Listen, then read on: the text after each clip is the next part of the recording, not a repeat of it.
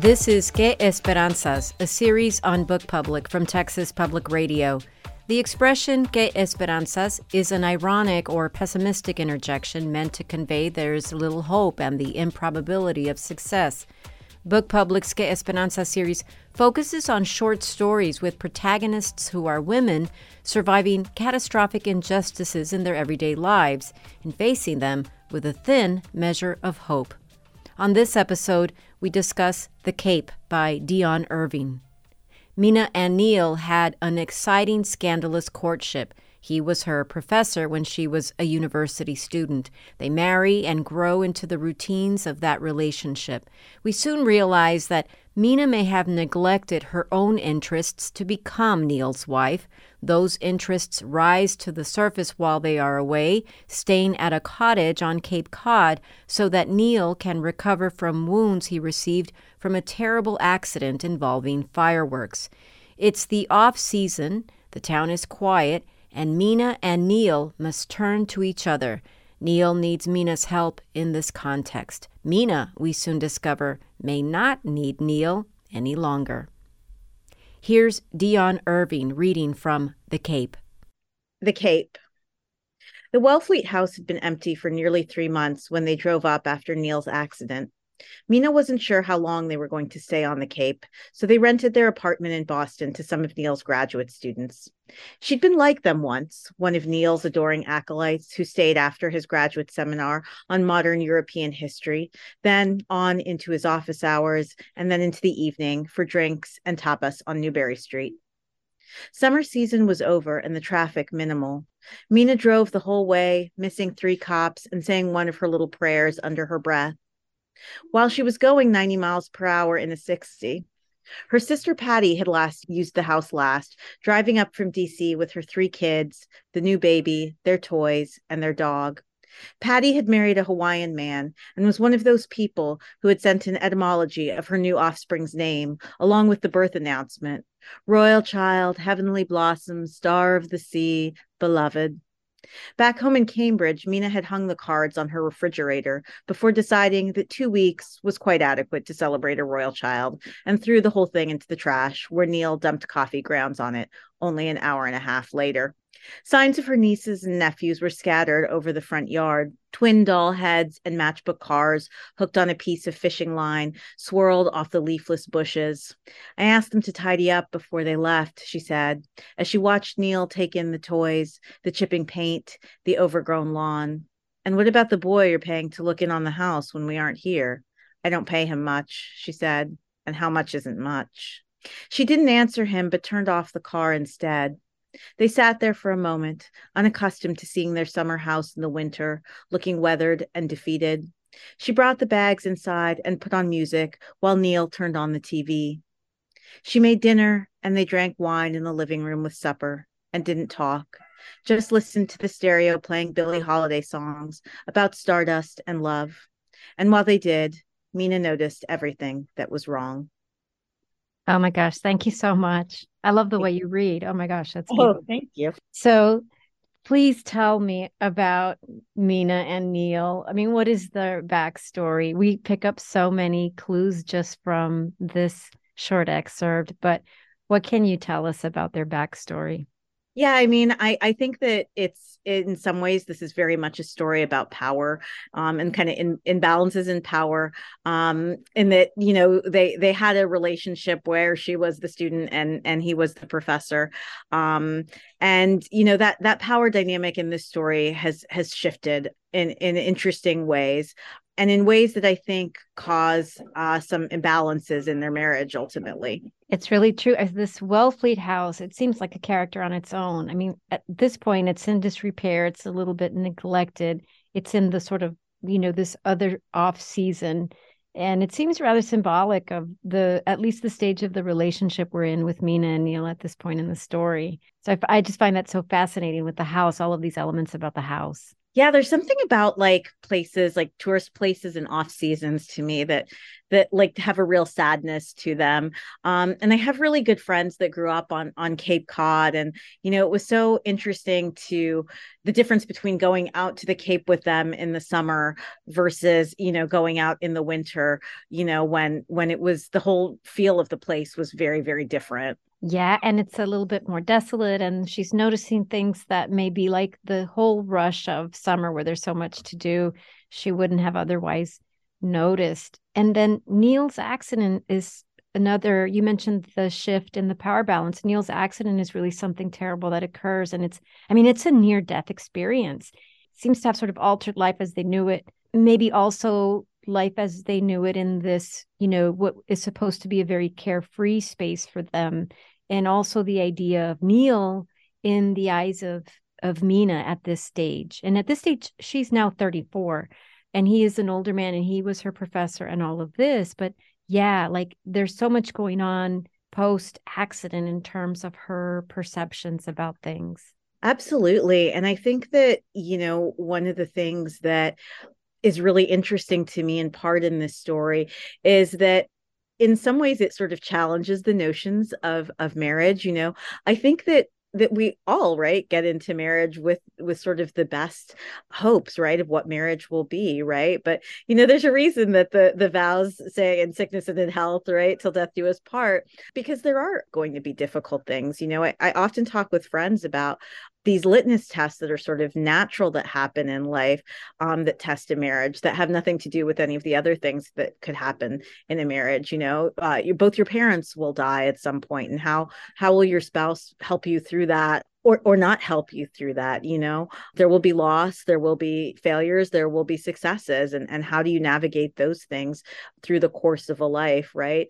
And those are just the really run of the mill things that happen, right? There can be bigger and larger things that happen that test a marriage, that make you consider, which way a marriage is going to go, and how you continue on from that point. Yeah, and there's these intimations too with just Patty's children and the toys that are strewn about and these sorts of extra things that she would have to do if she had children. But there's sort of like this intimation of maybe that's not in the cards for her, and she can just so offhandedly, after a little while, throw the photographs away, and he throws the coffee grounds on top of them.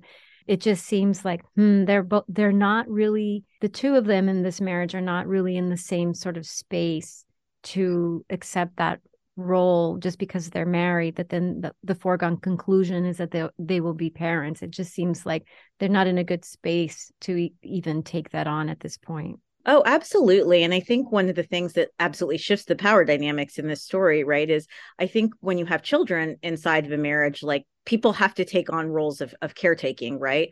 I think sometimes that's where children cause stress in a marriage, right? That like if caretaking is imbalanced, or the burden of taking care of another human being, right? And we don't often think about the ways in which we have to caretake for our partners, right? We might think about the ways we do that emotionally within the space of a marriage, but for a couple who ostensibly in the story has not had children, right? One of the things that really does shift that power dynamic is where all of a sudden she has to become caretaker. And I think as a character, this isn't like a role that either comes naturally to her, or that she really ever wanted. Yeah. And it also seems like she admired him at one time, sort of in that way that we had, maybe in that setting where he's the professor. She admired him at one time, but now everything's changed. And on top of that, he doesn't do very much. He can't do very much except watch television. And he's on leave from the university, and they're basically living off of his disability. And then she becomes really industrious, right? And he's less industrious. She becomes more industrious. She bakes and she gardens and she gets a part-time job. And it really, then we begin to see the ways in which maybe she doesn't really need to depend on him that much. Yeah. I think that's sort of the nature. And as somebody who's worked in universities for a long time, it's kind of one of the things that's problematic, right? It's why so many universities have regulations in place against, instructors and students being in any kind of romantic relationship, even if they are consensual, because there is sort of this odd power dynamic, right? That even outside of the bounds of a classroom, you can't escape, right? And I think that, to me, one of the things that was really interesting in terms of thinking about that marriage is, even though, that's the way they met, I don't think she sort of understands how much that, kind of implicit power dynamic was still at play in their relationship until it's completely reversed. Yeah. And there's another crack in the facade as we see when she makes the sidecars, these alcoholic drinks, and he sort of throws in her face the idea that, her old life before him was like somehow beneath him. It seems like he's deriding it a little bit. And I feel at that point in the story, like, wow, if it wasn't patently obvious before, like if we weren't picking up all of these clues, there's such a high tension there. And what's so interesting to me is in sort of right in that space of the story where they're having the cookout. For me, there were then these reminders of the night with the fireworks that caused his accident. That's such a high moment of tension in the story, I think, for the reader, because all I could think about during the cookout was the fireworks. Yeah. And, and even though nothing super dramatic happens in that very pointed moment, the tension is so incredible. And we see that they're actually not communicating, and she's gonna, pull a cigarette from her secret stash of cigarettes and have a smoke. and then it's just like this really interesting space that I just think captures the way that silence works. Well, that's the wrong word. Silence doesn't work in certain moments in relationships. And I think that's sort of, one of the things that to me is kind of interesting too. I mean, it's maybe a little cliche or silly, but part of that idea of like, it's not just sort of fighting that shows a marriage is problematic, right? It's like when the fighting stops too, and you're not communicating with each other at all, right? Like that's also not a good sign, right? Like you don't want too much of either, And I think that is kind of one of those things that was interesting to me. There are other failed marriages in my collection of stories, but I think this is probably the quietest one, and the one that I think for me was the thing that was kind of interesting about these characters was, I think we often think like that marriages kind of have to sort of implode in these really big ways, right? It's like got to be infidelity or something, sort of there's got to be a really horrible fight or disagreement about something. And I think that one of the things that is interesting to me about this marriage is like it ends because like the relationship isn't, the power dynamics in the relationship aren't what either of these people thought they were going to be, and that's one of the reasons that it has to end. And that's a really intangible thing in some ways, right? That I think maybe would be hard to explain, right? Well, the power sort of situation in this relationship wasn't the way that I thought it might be, and so that's why I have to go.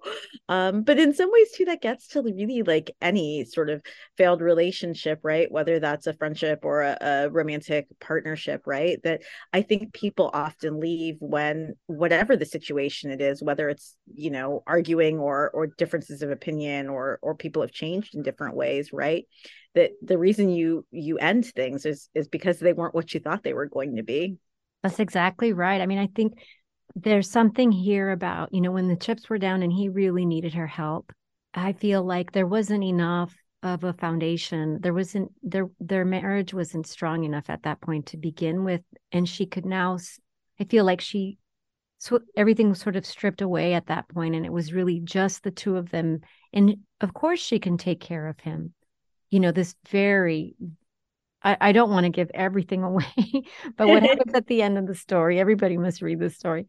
It does show this, she talks about this idea of love and guilt, Yeah. right? Where she says, this is what is sort of keeping anybody from making a move like sort of disrupting a marriage, a relationship. there is love, there had to have been, and there will be guilt. And the idea then, sort of by stories end when it's raining, and then we see that the roof is leaking, and yet, here's more evidence of the disrepair in the house that's sort of symbolic of so much else with the two of them, sort of the dam breaking, right? They're not holding things together. They do connect. They can connect physically, and they can connect, intimately, and she can do for him and she can take care of him, but it's not going to be enough, because what was elementing it to begin with but this power imbalance. Absolutely. And I think that, it's maybe not very romantic of me in some ways, but, I think that you see statistics on things like arranged marriages, right? And they have sort of much better rates of success, right? As opposed to, love matches. And I think that in some ways, like maybe it's because those relationships start out with a different set of expectations, right? The expectation isn't going to be, I love you, that's why I'm with you. I'm with you for a lot of reasons that have absolutely nothing to do with romantic love, right? And so, as dark and bleak as that is, I think in terms of thinking about, love sometimes, I think that in some ways that's part of what makes love matches it maybe a little harder to sustain, right? Because if things change and you're there because you love the person, which is a good reason to be there for somebody, but that change really can eat away at love in like lots of really weird different ways, right? That I don't think anybody expects when they link their life to somebody. Dionne Irving, thank you so much for talking to me today. I really appreciate it. Thank you so much. Dionne Irving is the author of the story The Cape. It can be found in her collection of stories titled The Islands. This has been Que Esperanzas, a series focusing on short stories with protagonists who are women surviving catastrophic injustices in their everyday lives, on Book Public from Texas Public Radio. Write to us at bookpublic@tpr.org. Jacob Rosati composed our theme music. Dan Katz is Texas Public Radio's news director. We had help from David Martin Davies. I'm Yvette Benavides.